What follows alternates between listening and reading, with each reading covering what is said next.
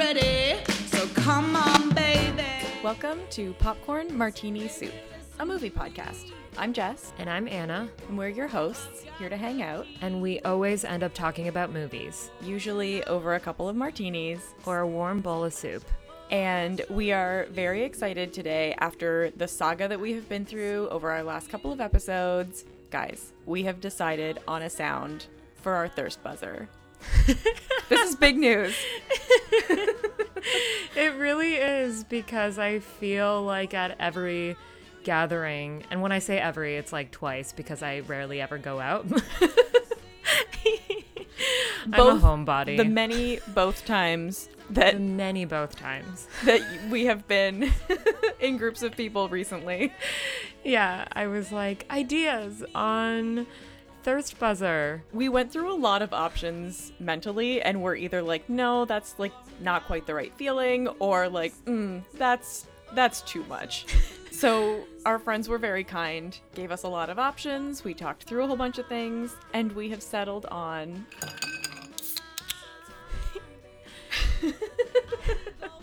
I think it sounds like kind of refreshing. You're quenching your thirst. It sounds fun and bubbly, so I'm into that. That is where the thirst comes from. It's like a pure place of fun. Sure. Yeah. You're like, not for me. Not pure, but yeah. Okay, but yeah, we have to give shout out to this idea.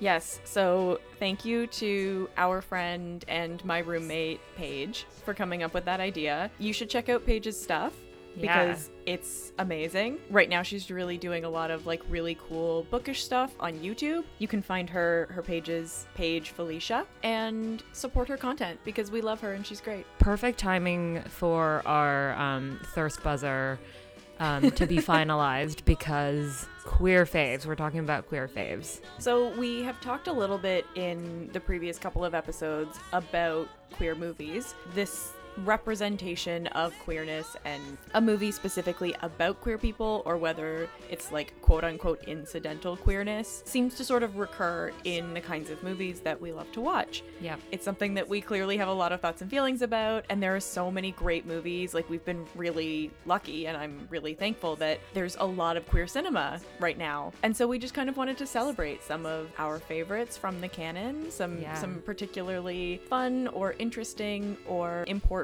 takes on queerness in art. Great intro. Like, let's leave it at that. I am ready to talk about this. Amazing. We can jump right in. Okay, cool. Let's do this.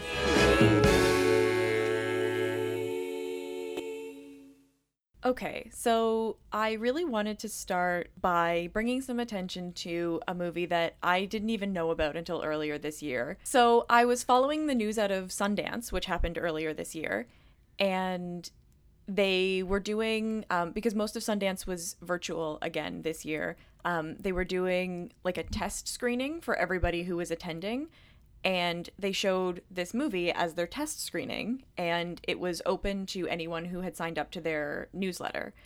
So I signed up so that I could get access to this movie because I was really curious. Cool. I had never heard about it before. Yeah. It's called The Incredibly True Adventure of Two Girls in Love. 1995, directed by Maria Magenti.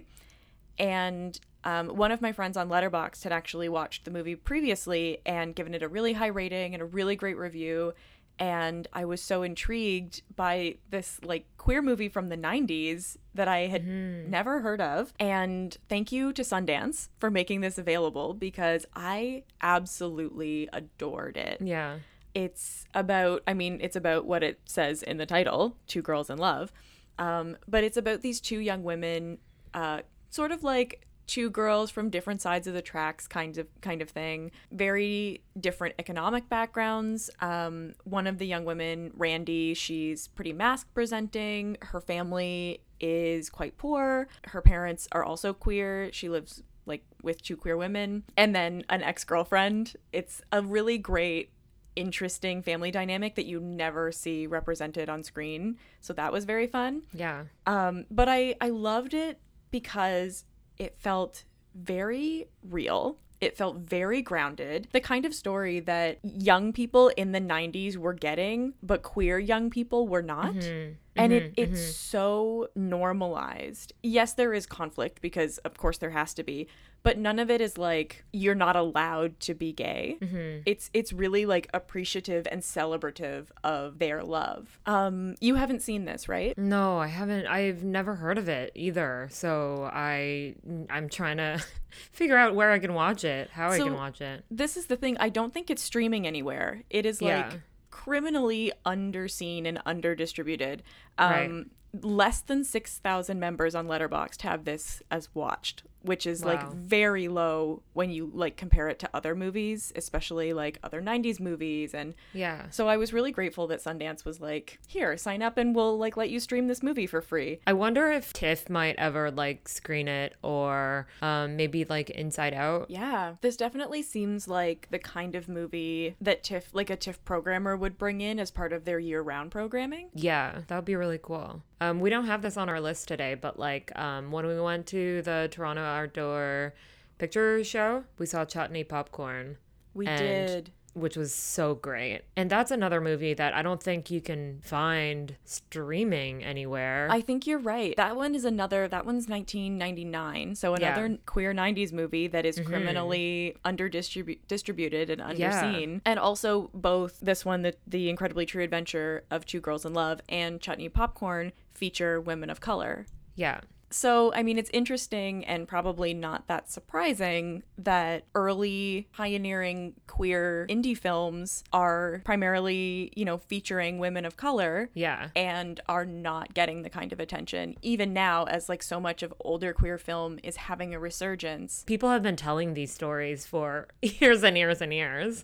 Yeah. It's just a matter of that like accessibility and like putting it out there in like mass market and like and yeah, so I mean that's why it's really great that like festivals like Toronto International Film Festival, like their year-round program, and being able to like see a lot of really great archives that you don't get to pick up in like streaming services. It's something I think we're really lucky to have here in Toronto, is there are so many arts festivals and film festivals specifically that make the effort to find these kind of more underseen and underappreciated gems that like really we might not even ever be exposed to otherwise. Yeah. We can't not talk about Call Me by Your Name, right? The quintessential controversial new classic, I guess. I can't believe this was 2017. Like, has it been that long already? Yes it has. We are old now. I'm sorry to say. Bizarre. It's Luca Guadagnino's 2017 movie with the Timothy Chalamet. And obviously the controversial Armie Hammer. Yes. I will say, just on that note, I mean, I think we both have some mixed feelings about this movie. I think part of that is the movie itself, and part of that is all of the stuff that has recently come out about Armie Hammer. If you don't know, we're not going to get into all of the allegations here because that's not what this is about. Please go use the internet and find out for yourself if you are brave enough to do so. But I think I've done a lot of thinking about this movie since those allegations came out, and sort of interrogating, you know, it's the whole like separate the art from the artist question that comes up all the time that I always struggle with. For me, like Armie Hammer is not the important part of this movie. Somebody else could have acted that character and this movie would still feel the same to me because he is not what makes or breaks this movie. Right. I really understand why people are so attached to the book and why people see this as like an important queer coming of age story.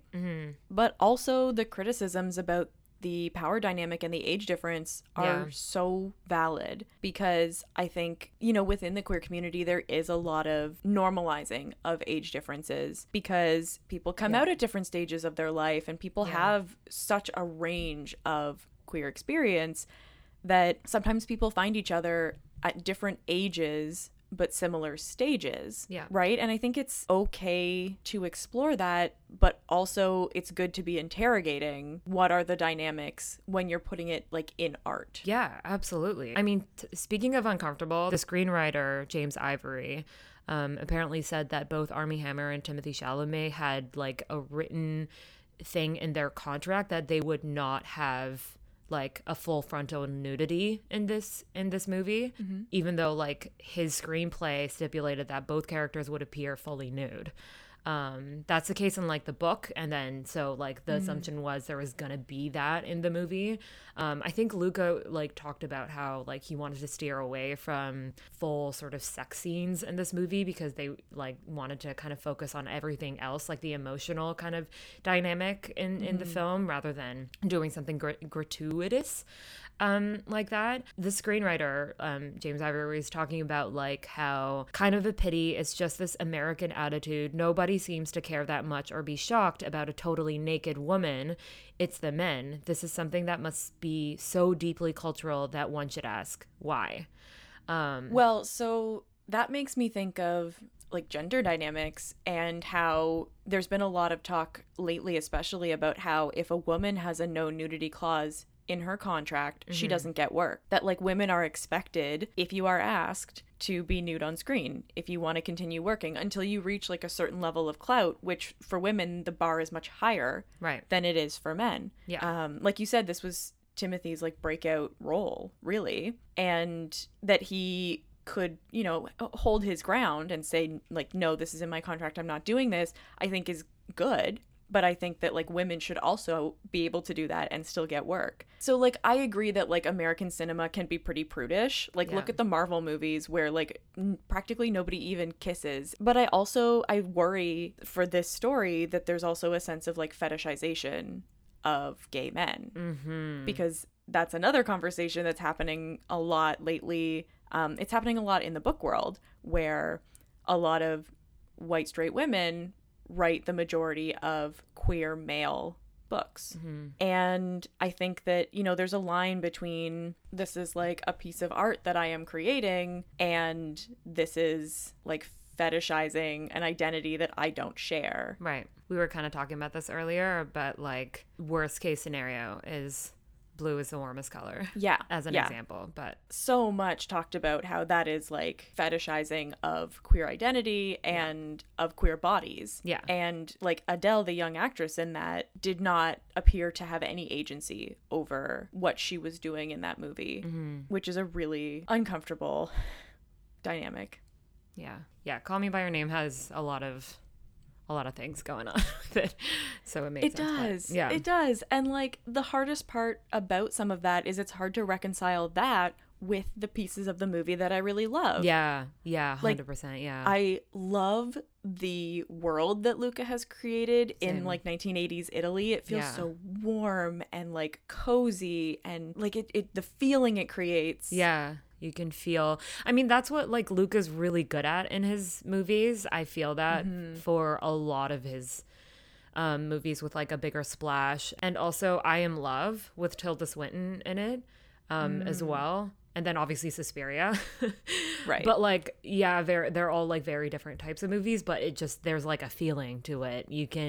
This sounds so weird, but you can almost like feel it physically, touch it, smell it. Like there is a world there that you can actually feel. Like you close your eyes and like you can see it all happen, which I think is like really beautiful. Yeah, it creates a space for you to exist in while you are watching this movie, while you are like going along with the story. And it feels so comforting. Yeah. Also the music. I love the music. The whole soundtrack is incredible. Yeah. Have I listened to the music and also eat like oranges and like peaches? Yes, I have done that. So you had to go there. Yeah, I had to go there. Like just like the full experience.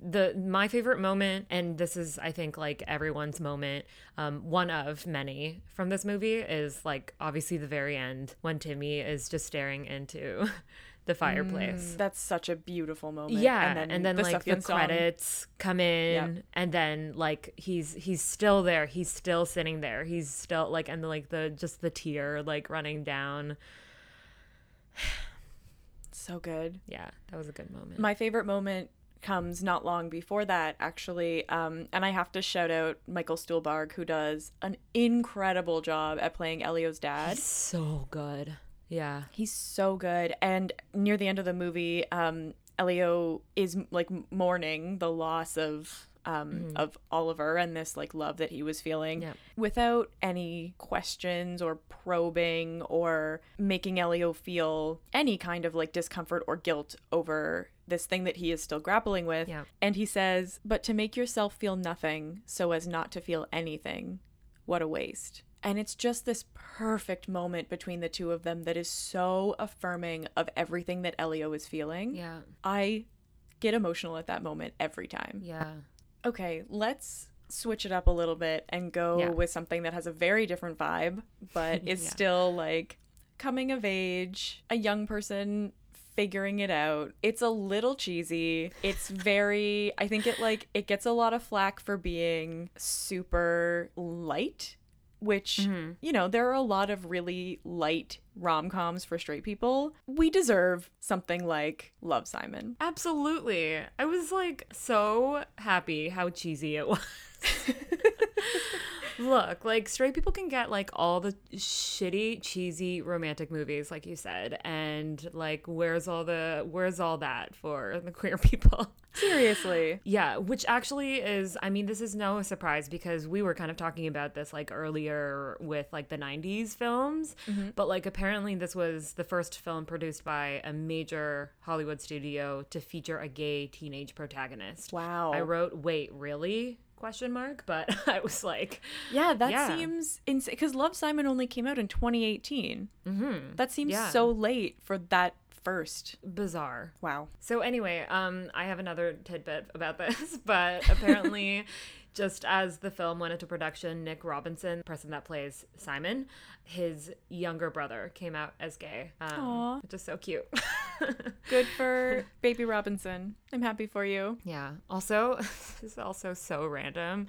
Our Canadian buddy, Shawn Mendes, was apparently invited to audition for the role of Simon, but apparently like his schedule was like, I don't know, it didn't work out or something like that. But I can totally see it. See, I'm very attached to Nick Robinson as Simon, but they've like, got the same kind of like look about same them. Energy. Yeah. Love Sean. Love Sean. The Canadian Love Simon. Yeah, exactly. Yeah. Anyway. So Love, Simon is based on a book. It's called Simon versus the Homo Sapiens Agenda. And I just want to address, like, because this relates back to something I said earlier, that book was written by a woman and it is about a queer man. Yeah. But the author of the book, Becky Albertalli, is queer herself. And I think that there's a real complexity to the question of like writing outside of your identity. Yeah. And I don't think there's a right answer. I don't think there's a like, you can only do this if, or you can only do this when. And like reading the book, obviously, I am not a gay man. I am not the person who can say this is like good representation or not. But I felt very comforted and validated by the way that Becky wrote it. And I think that, you know, she is one of those people who has received a lot of blowback from the conversation that has come up around this topic. And I think like unfairly so. I think that there are some authors who are very conscious and very respective of the perspectives that they're writing. And I think like when you look at the story that we got and you look at the kind of like beautiful representation that came out of the story and like now its iteration in this movie, we are really lucky to have this story in our lives. This is another movie that has an incredibly validating scene between the main character and a parent. This time it's with Simon's mom, who's played by Jennifer Garner, who is like perfect. Seems like the most comforting presence in the world. Speaking of Jennifer Garner, Simon's coming out dream sequence is to Whitney Houston's I Want to Dance with Somebody. Excellent song. His movie mom, who Jennifer Garner, gets ready for a night out to the same song in 13 Going 30. That's an incredible connection. Yeah, it's so cute. I love it. That's so fun. And what a great song. Such a great song. Yeah. For anyone who hasn't seen it, I mean, this is going to be like a spoiler in what I'm gonna just about to say. With all the back and forth with Simon talking to this mysterious person on the other side, and they're going back and forth, and we don't know who it is the whole time, and we're making all these different guesses with Simon. We're right there with him, and then to find out at the end that it's like the super hot boy. The person we all hoped it was all along. You never know with these, like, you know, cheesy cliche movies where they might go with the non-traditional choice and like, but then no, it actually goes back to like the cheesy cliche choice, and I love it. It's exactly what this kind of movie is for straight people. It really is. Like, truly. Weren't they at like a carnival, or like they're on like a Ferris wheel? Oh my god. They sure are. Yeah, and I'm just like, my face hurts from just like smiling. Feeling giddy. Way to give like all of today's teens a like carnival fantasy. Yeah. For their like perfect first kiss or whatever. Like it's the John Hughes feeling for today's queer teens, which is exactly what they deserve. We need like a Love Susan. Where's the girl version? That's a good question. Of Love Simon. If anybody can think of anything, I would like to see the girl version of Love Simon. Yeah. Or like maybe one day we'll get like the trans version of Love Simon, or like a non-binary. Like, yeah, you get a love person and you get a love person and you get yes, everyone needs a love person that they feel like reflects them and gives them the kind of joy that straight people have been getting out of rom-coms like this forever. Yeah. And just like have that dream moment. Yeah. Why can't oh my god. I would have loved like Adventureland era Kristen Stewart to play Blue, like the anonymous other one. Interesting. And then it'll be Love Anna. Somebody make that movie now. Oh my god. And like, oh my god. Okay, yeah. Now, okay. Yeah, this is the moment where the thirst buzzer comes in. Yeah, you fan casting yourself opposite Kristen Stewart in the girl version of Love Simon. Yeah, because now I'm imagining her say, "Why are you emailing me when you could be eating Oreos?" Love, Kristen. Oh my god. My leg is up. The thirst buzzer is on. Okay, yeah, sorry. I'm gonna dial it back. Speaking of that line though, the "why are you emailing me" line, so apparently you can like the email address that they like Simon uses is valid and it replies automatically, that whole line. Oh my god. Yeah, it's super cute. It made me want to try it. But yeah. Did you try it? I haven't tried it. Maybe we try it with our popcorn martini soup email. Like we like just casually promote it as well. Listen to the bot pod on the other end. Yeah. Can you listen to the pod, Simon? Let's move on. Okay.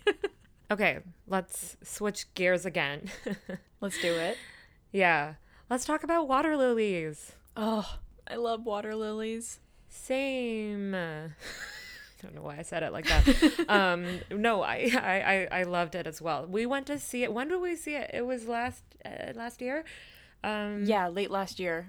During the very brief period that theaters were open last like fall, early winter. It was at TIFF when they were doing Celine Sciamma's filmography. Yeah. I knew that I was going to love them. I mean, you heard me gush about Portrait of a Lady on Fire. Yeah. And after that, I was committed to seeing everything that Celine has ever done. Celine is a really special director. Yeah. Would you say she's like your all-time favorite director? She is definitely like one of my all-time favorite directors. For sure. You know, it's very easy to look at a teenager and be like, wow, she's overreacting, or like she's so dramatic. And, you know, you think that when you're a teenager that every little thing is like the world ending and it's not that important, right? Like, it's very easy to talk down, I think, about like coming of age stories and teens and children, and she never does that. The characters, I can't remember how old they were. Were they like 14? I think between like 14 and 16, which is such a miserable age. Yeah, it is. I loved this movie because of all the things you just described, but also that with the way Celine depicts these characters, there's no bullshit. It just goes straight into it. At least to me, it feels like whenever there's some sort of emotion that comes out of the two, particularly the two main characters, like, yeah, there's no real bullshit in a way that like other movies depict that kind of age. And maybe I was acting very dramatic, and I absolutely was in these ages, for I know sure. I was. Yep. Yeah.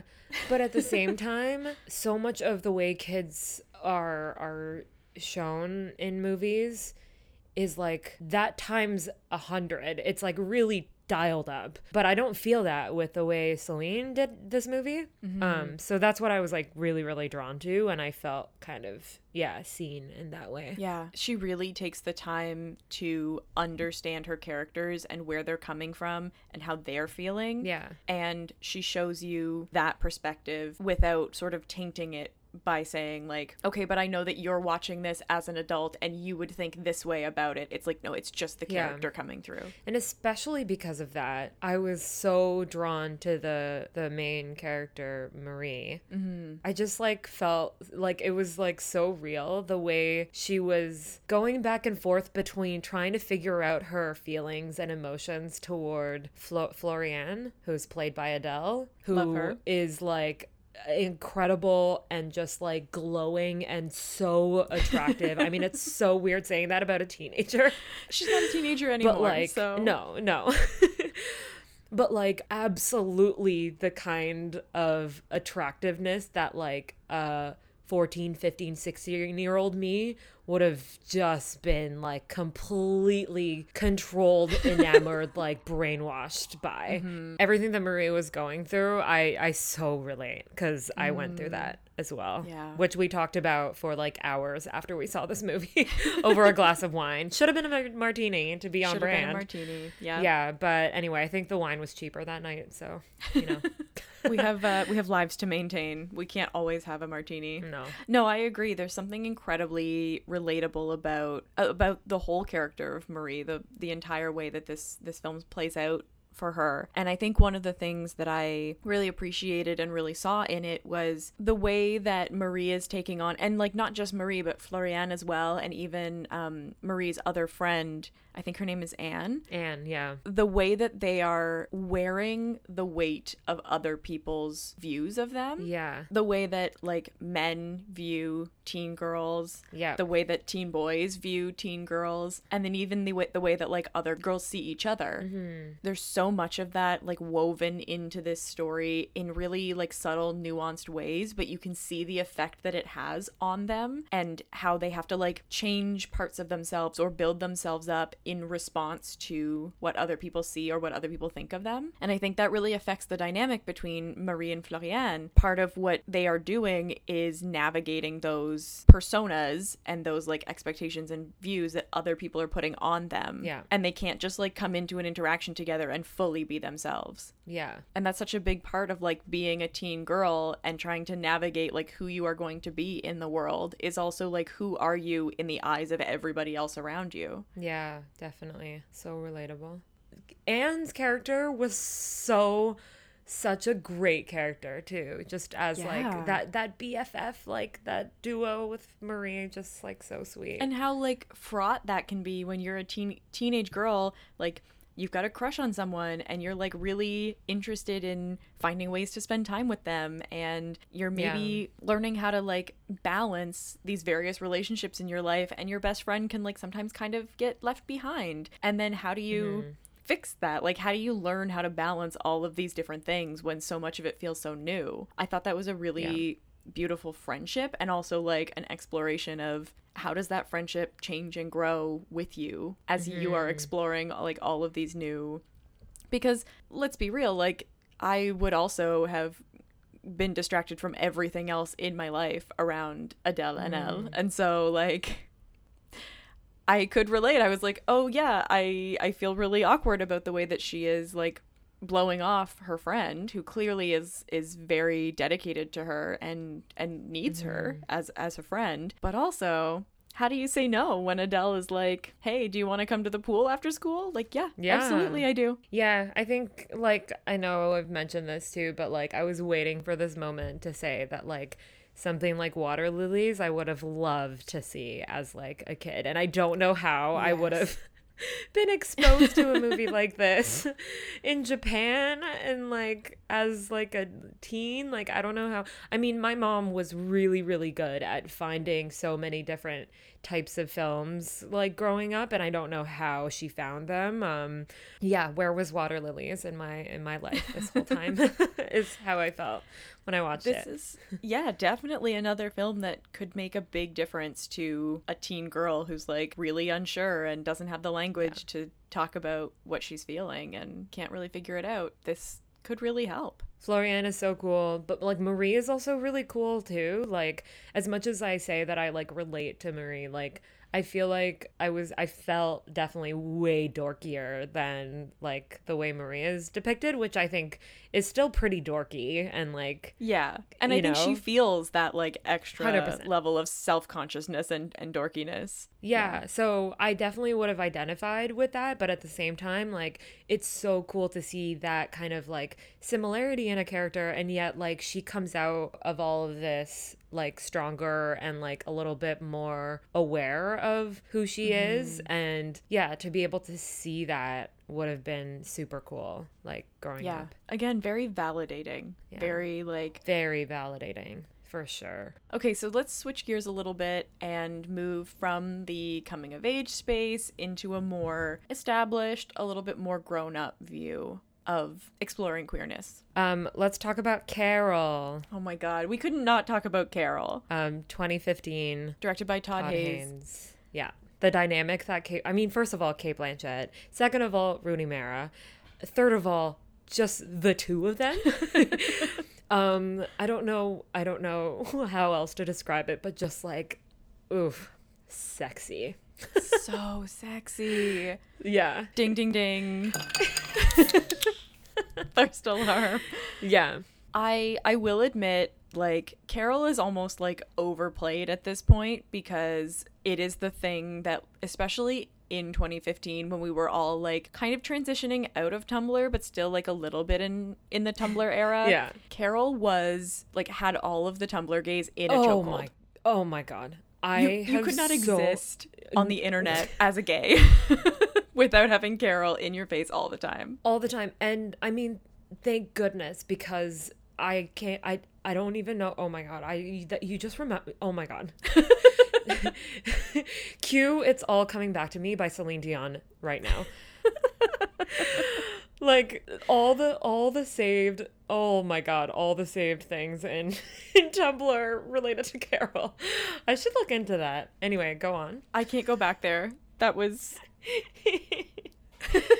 not a time that needs to be revisited. But I love that this is one that has had staying power. Like, people still, I know people who rewatch Carol like every December, every year around Christmas, and like this is their Christmas movie. Like the tension that builds, even the slightest little like moment that they have with the glove. Yeah, with the glove. Oh, yeah, it's just like a lot.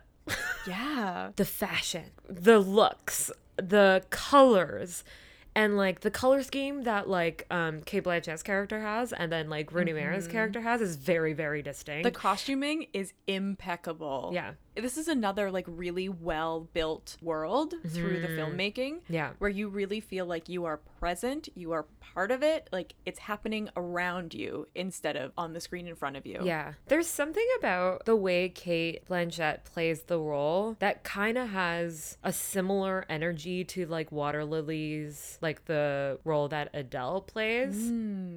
Interesting. Like there's this certain kind of like confidence that the character comes off with, but clearly there is something, you know, whether that's an insecurity or whether that's like an issue that the character is going through, like behind the scenes of this veil that they have going on through their costume, their physicality, and like the way they just kind of like put themselves out to like the world versus who they are and who they show to this other partner. Yeah. Feels a little bit similar, which just popped into my head. Yeah, I'd never thought of it like that before. I see it though. I like that. It's like she's this one thing on the surface, and then when you get close enough, when she starts to open up, there's all of this other stuff going on underneath. And she goes from being this like very cool, unapproachable. I mean, Cate Blanchett makes me want to say Ice Queen because she's very good at that like kind of Ice Queen role, but not quite that. But this person who looks like they have like one easy dimension, and that is who they are, like the woman who has got it all together and is like head and shoulders, would like never notice you, and then you kind of get in under that facade a little bit,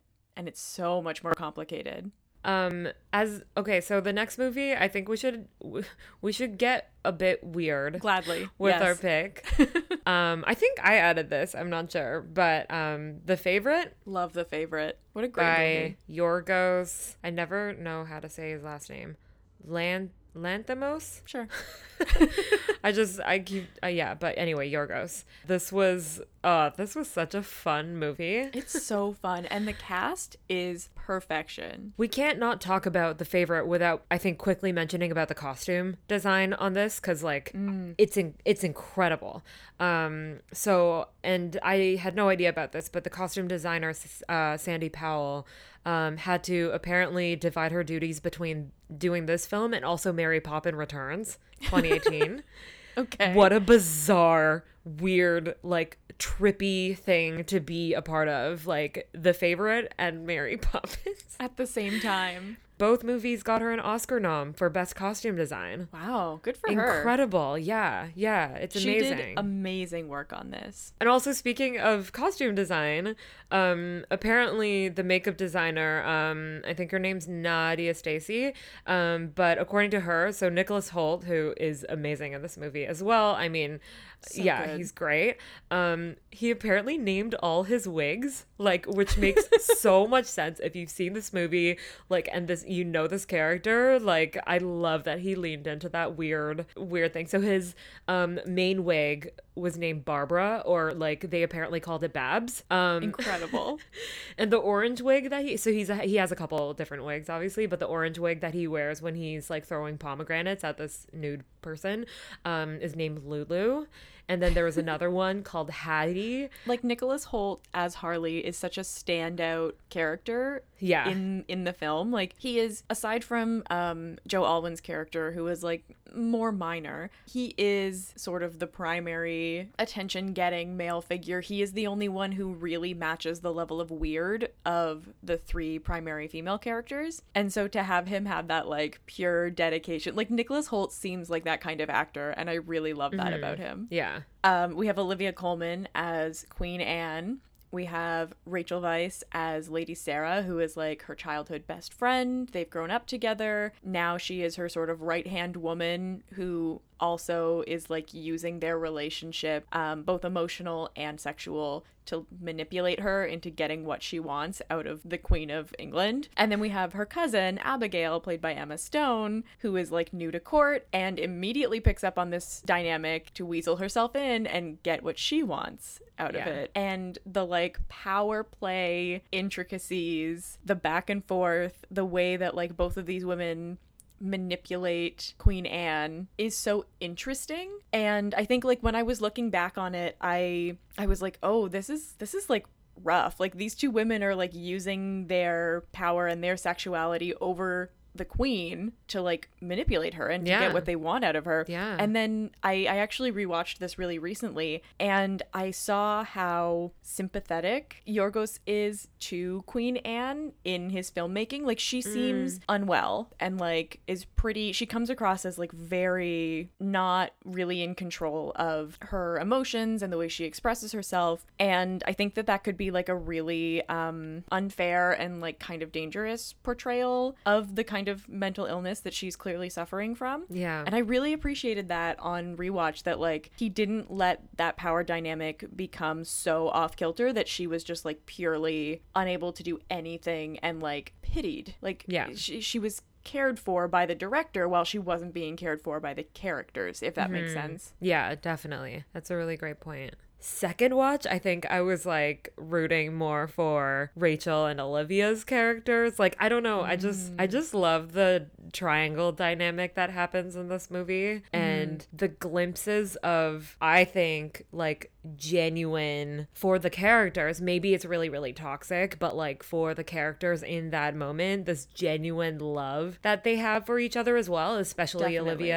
and Rachel's characters. Like, even Rachel's character, like, yes, she's like completely manipulating the queen for the power and all that stuff, but like there's also just glimpses of like actual love and care that comes from that character too. Totally. Maybe this is like a little bit of a spoiler, but I don't think it affects your viewing of the movie. I love that at the end, like, nobody really wins. Like, there is nobody is happy at the end. They're all playing these games with each other and trying to like, they're all trying to manipulate and outsmart each other. And in the end, like, they all suffer for it. Nobody is happy.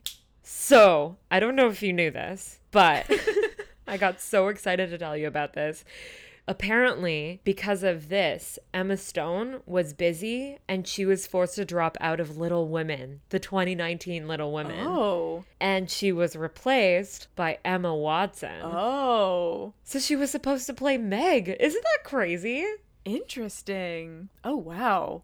I am now trying to picture Little Women. I can't really see it because, like, as much as I'm not crazy about Emma Watson, especially since her accent is absolutely horrible. I'm sorry, I love you, but like, it's nothing personal, okay? But yeah, she was fine. Like, she was not like a standout Meg to me. I also don't know that like Meg was necessarily a standout part of that adaptation anyway. No. Yeah. I think that Emma Stone made the right choice with going with this over Little Women, because 1000%.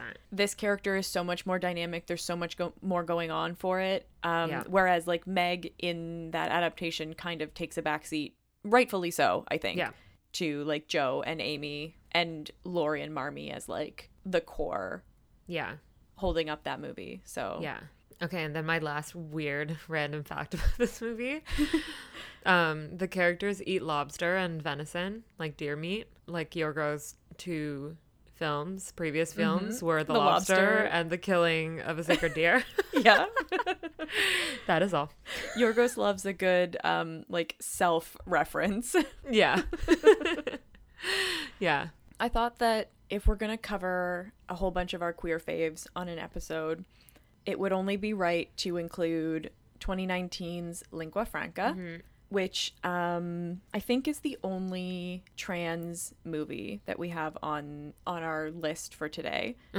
Yeah. But is one that I was really moved by. It's a Netflix original, so really easily accessible, which is great. As we've talked about, some of these are not so. And the director, Isabel Sandoval, also is the lead character. And you can really tell that Isabel is very invested in telling this story. She, I think, is drawing a little bit on her own experience, but also is writing on behalf of so many people with this, because as the main character, Olivia, she is a trans woman.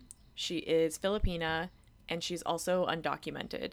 And she's living in the States, in Brooklyn, just trying to like find a way to stay in the States and to like feel secure in her life.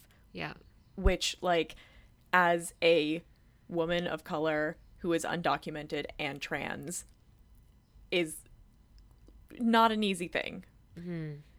And so she is in a financial arrangement with this man for a green card marriage. And he backs out of their arrangement and basically is like, I met someone, I can't marry you for your green card, like, here's your money back, whatever. And so she really kind of runs out of options, and she's a caregiver for an older woman who, as you mentioned, is played by the actress who plays Mags. in the Hunger Games. I adore her. I think she's great. She's also really great in this role. You can't not love her after seeing her as Mags, I think. Yeah. So Olivia is like caring for this woman, and her grandson comes home, shows up in their lives, and Olivia is like kind of drawn to him, but also very wary of him. And so they start this really sort of tentative dynamic relationship, maybe. And I just thought it was so interesting watching that unfold. And you can see Olivia, like, every choice she makes, she has to weigh, you know, what is the danger here for me? And do I want this? Is it worth the risk of, you know, all of the various dangers that she is facing? And there's like a scene that's like a really great conversation between her and another trans woman that she is friends with, and just talking about like something as simple as trying to get a piece of ID that matches their gender while also being undocumented is impossible. It was covering so many like really weighty topics, but I never felt like bogged down and heavy in it. Like, Isabel is a really wonderful filmmaker, and I'm really excited for what she does next. I think you might also be excited for what she does next, because she is currently directing for a miniseries called Under the Banner of Heaven, starring your fave, Andrew Garfield. And I think that she's just going to do a phenomenal job. She's so good, and he's so good. It's going to be a beautiful partnership. Just the silent nodding. Yeah. Having stories like this be available and accessible, not only, I mean, we've talked a lot about like the importance of people being able to see themselves in these films, but also, you know, the people like me, who's a cis woman and also an immigrant, seeing a very, very different weight of experience in a movie like this, that it just, you know, having insight into different stories outside of your own experiences. It feels so special when a director like this just opens up about a story like this and puts it out there, and then someone like Netflix, you know, picks it up, which is also a huge deal, and having it accessible to so many people across the world. And yeah, to be able to share that perspective and share that, you know, there are so many different ways to approach a quote-unquote issue like immigration. So many people have experience with, but this is another unique perspective that most people will not have experienced.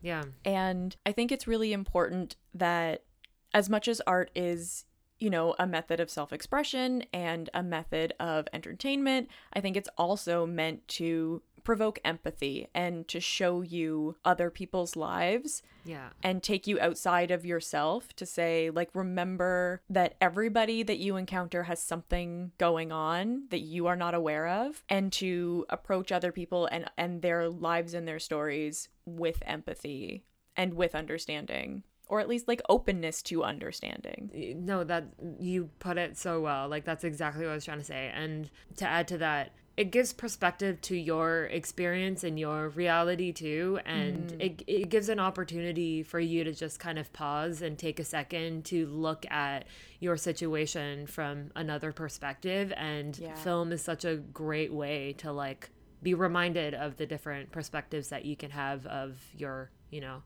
your own experience, and widen your horizon. I'm cutting that, but widen your horizon. Widen. Oh, this idiot.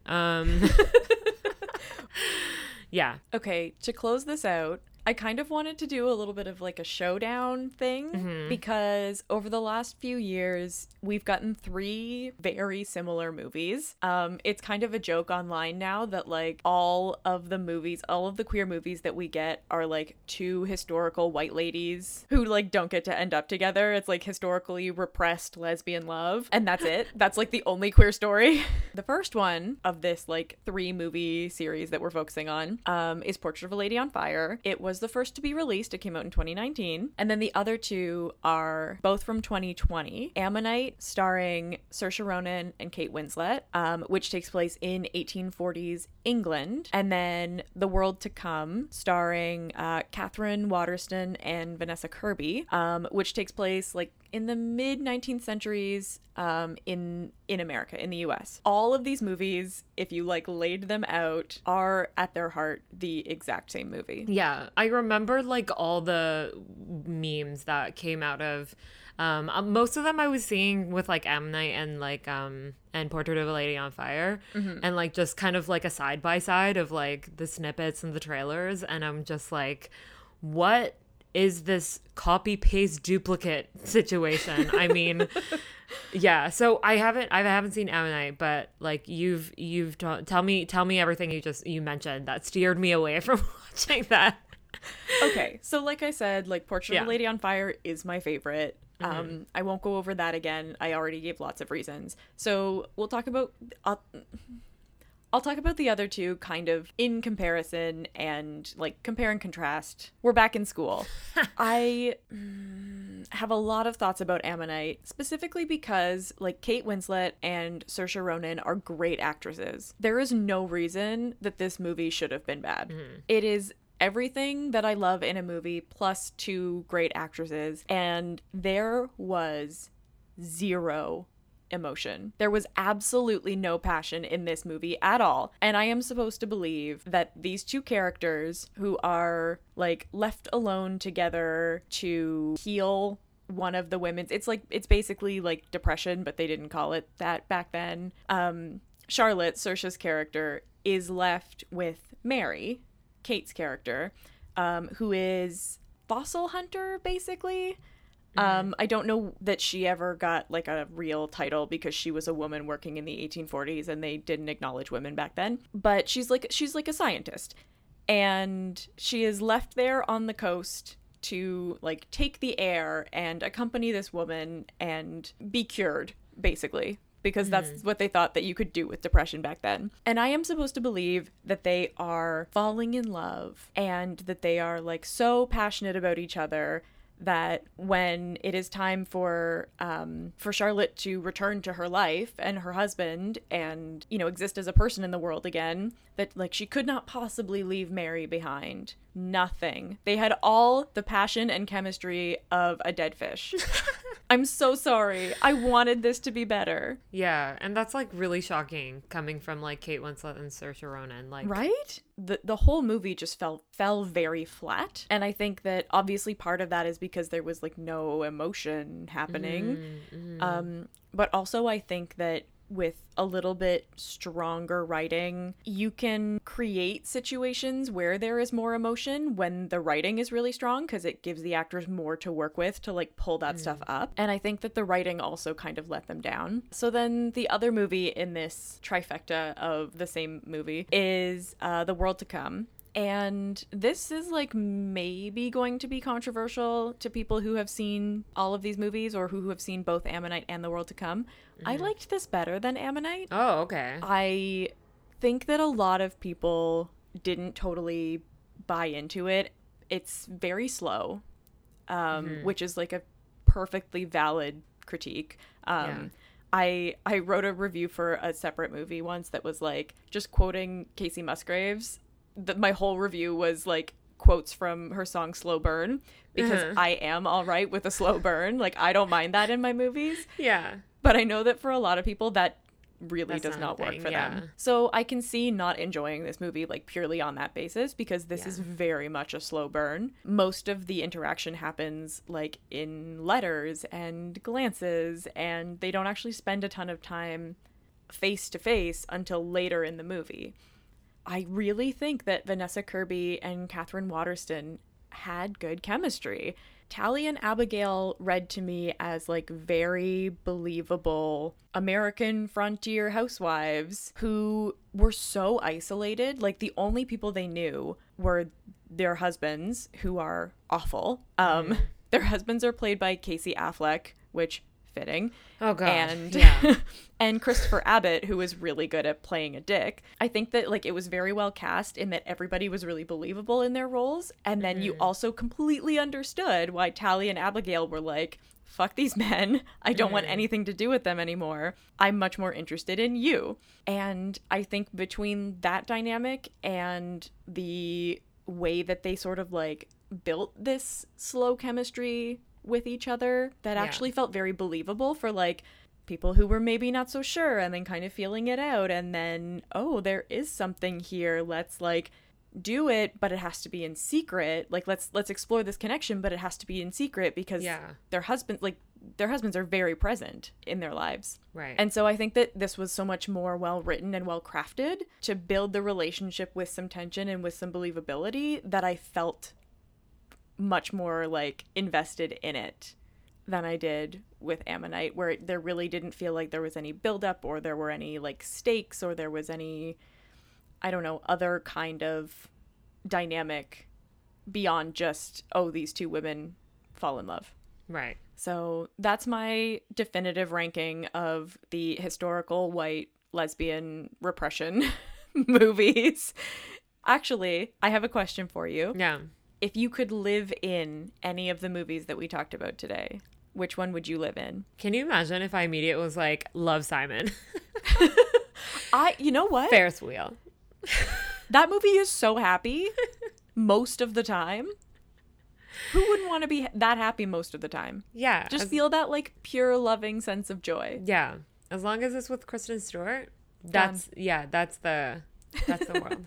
No, I mean, we're in Toronto. It's still winter. I guess we're kind of going to spring. I miss just like the warm summer sizzle. I think I'm going to have to say Call Me By Your Name. I was going to say we probably both really just want to exist in Luca's 1980s Italy. Yeah. It's so idyllic. It feels like you would be like living at a vacation home in the heat of summer, in a small town where you're isolated from all of your cares and worries. Is that your pick as well? I think so. Yeah. Okay. I love talking about all these movies because I think the running theme throughout is just like, again, how important it is to see obviously the different types of people and the different experiences and stuff on screen, and having that to be accessible throughout like all the different stages in your life and the kind of impact that'll have in the way you grow up. And we talked about like all the coming of age films in particular that I wish I had growing up as well.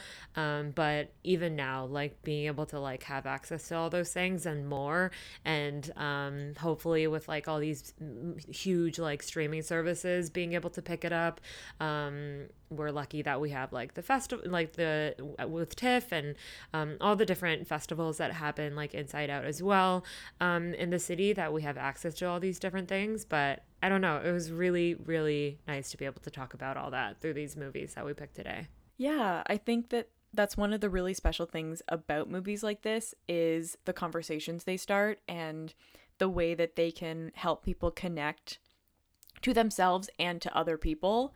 Yeah. Through things that like maybe aren't always the easiest to talk about or don't come up naturally in conversation. This gives you an avenue into those conversations. Yeah.